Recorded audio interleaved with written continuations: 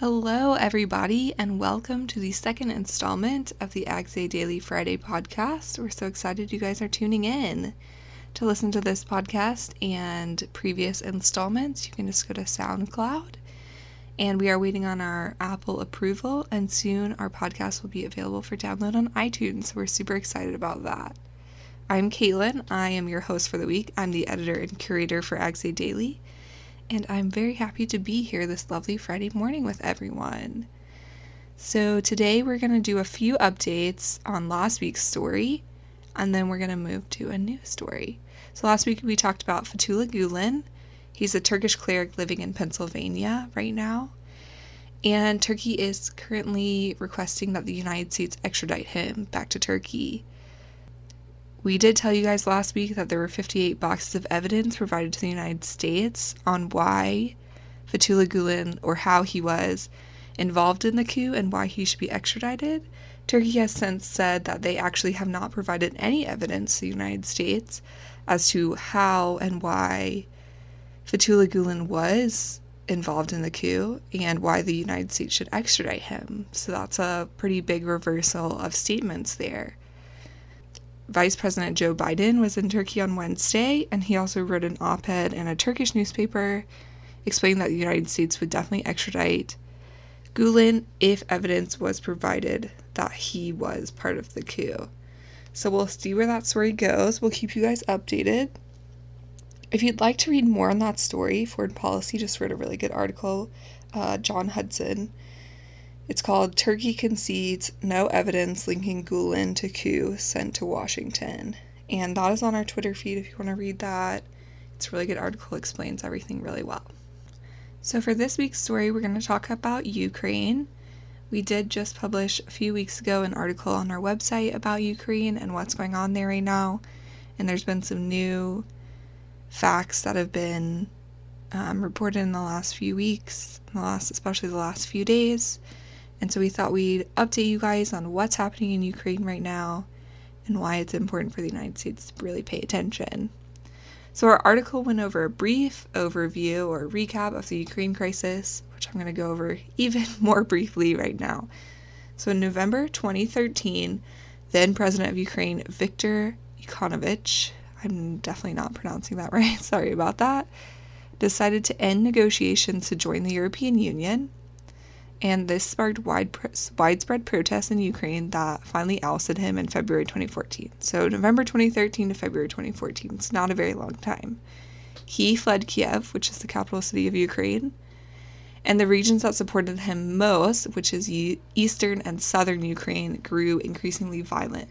Russia did intervene in those conflicts. They said they didn't, but there's overwhelming evidence that they did. And they also annexed Crimea, which is a valuable peninsula in southern Ukraine. It's majority Russian-speaking, and it quote-unquote voted to join Russia in a referendum. This region, though, is part of the sovereign territory of Ukraine. The annexation was met with angry words, but basically no action from the vast majority of the international community. Following the annexation, which was largely free of violence, a small-scale war broke out in the Donbass region in eastern Ukraine between pro-Russian Ukrainians and pro-government Ukrainians, with the intervention of semi-covert Russian fighters. So in late 2015, late last year, Ukraine and Russia signed the Minsk II protocol, which was the second ceasefire. The first was Minsk I. And that required local elections in Donbass, which is still controlled by rebels. Those elections still have not been scheduled. And it doesn't look like they're going to be scheduled really anytime soon. So what I kind of want to talk about today is the humanitarian side of this, but also the military side a little bit. The humanitarian side has really been ignored by the larger international community. Currently, there's 1.7 million people displaced within Ukraine. They're called internally displaced persons, IDPs. And there's 1.4 million refugees in Europe and Russia from Ukraine. There have been 2 ceasefires, like I said, Minsk 1 and 2. Neither one has really worked at all. The Ukrainian government did set up funds to help families but widowers of separatist fighters killed and their family are not eligible to receive these funds. And people registered as refugees within Ukraine, so the IDPs, are not allowed to vote currently. So basically, anyone who has fled eastern Ukraine and is registered as a refugee, which they actually call settlers in Ukraine, which is a derogatory term for refugees, they're not eligible for voting. So there are some private citizens stepping up, starting nonprofits, starting food banks, starting soup kitchens, whatever else is needed. But there is a huge humanitarian crisis coming out of this conflict that is largely being ignored in light of other humanitarian crises, which are equally as important, but not more important than this one. Europe and the United States have a huge leverage over Kiev. Right now, Kiev is very weak. Their military is very weak. This is the pro-government part of Ukraine. And so they need supplies. They need the support of the West. And that means that we in the West have leverage over them to make sure there are certain humanitarian demands that are met. And we haven't really tried to do any of that. Mostly probably because this crisis has been kind of forgotten. And it's really important that we remember this crisis, not only from a humanitarian perspective, but from a security perspective, because these people have to go somewhere. They're not just going to stay where they are. And that's going to bring even more refugees to Europe. If you've been following some of the stories of refugees in Europe, there's been some issues getting them resettled and getting them integrated into the communities they're being settled in. And it's really important to note that a lot of refugees are not coming from the Middle East, but are coming from Ukraine and Eastern Europe. So to keep that in mind when we're thinking really hard about solutions to these problems, there is a security aspect to them. It's not just some person pleading that we make humanitarian efforts. It really is, if it helps you to think about a security issue. So a little more about Ukraine. One journalist put it, Ukrainians inherited a legacy of violence. So Ukraine is a fertile, flat borderland between Russia and Europe. It's been conquered over and over again and has rarely been unified in identity or purpose. Until 1991, it was never an independent country, divided by conquerors from Russia, Poland, Czechoslovakia, Romania, and the Soviet Union until then. The violence that mars the East, coupled with the still fresh wound of the annexation of Crimea by Russia, has become the backdrop over which Ukraine plays out its daily tasks. The country has never been a pretty political place. Many of its policymakers and leaders are characterized by backroom deals, corruption, and negligence of the greater good. National identity is tenuous at best, which explains some of the disharmonious narratives coming from within the nation itself over the past few years. There is a major divide in Ukraine between Kiev and the rest of the country. Kiev is the capital city, it's the largest city, it sits in the center of the nation, it's divided by a river. It kind of represents the longing to belong to the West, to be industrialized, to be privileged. It's a place of long history, selfish ambition, political corruption. It promises wealth for few and disappointment for many, and it houses a whole generation now of people who do not remember the Soviet Union and therefore do not fear, like their neighbors, their northern neighbors' ambition. The rest of Ukraine lives a very different life. They live on dirt roads and in homes with no electricity. Many speak Russian and remember the times under communist Soviet rule.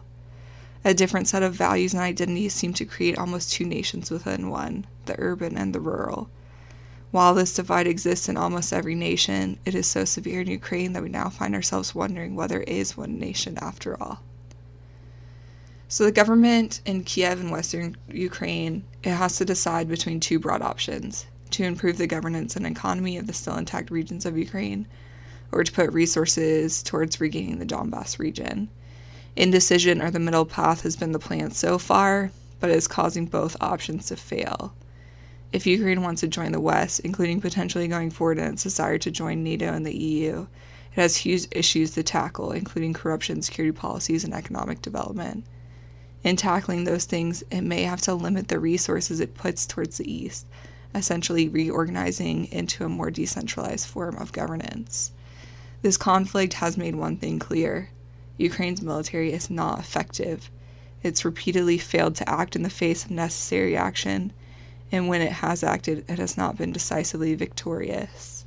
The lack of security forces has led to the rise of effective but largely uncontrollable militias. So guys, militias are fighting on the front lines. They're funded by groups, though, that don't have the public's authorization to use violence. So they're funded by political parties, they're funded by oligarchs, they're funded by companies and private industry. And that makes them out of the control and out of the reach of the government, and therefore out of the reach of the voting populace. This sets a very dangerous kind of narrative in who's going to take care of the security situation in Ukraine. And we in the West have the power to impact that, and we really haven't done anything. And if we want to make sure that Ukraine doesn't become a place where, militias, where private industry, where the rich are fighting wars on behalf of their government and therefore making the decisions over the heads of the voting public, then we're going to have to step in and do something about it. We're going to have to do something more than rhetoric. We're going to have to do something more than forget about the conflict until someone dies or some plane crashes. It's really important that we remember this. So my closing thoughts on this is that we tend to forget things that are important in lieu of things that are urgent. I understand that. We all do it. As a country, we do it very well. But Ukraine is important. It may not seem urgent right now, especially compared to Syria and Iraq, Northern Africa, Israel, Afghanistan. But it really is important to remember it and to make sure that we hold our policymakers accountable for the decisions they're making in regards to Ukraine and Crimea and Russia. That means we have to be well informed on the issues. So I hope this little nugget of information has helped you guys understand what's going on there better. And if you guys have any more questions about it, please send them in. We got this question that I was talking about today from a reader who read our Ukraine article, so thank you for that. And please go read our article. It's on axadaily.com. If you're not already subscribed, you can go to our website and subscribe to the newsletter. And we will see you guys next week. Have a nice weekend, everyone.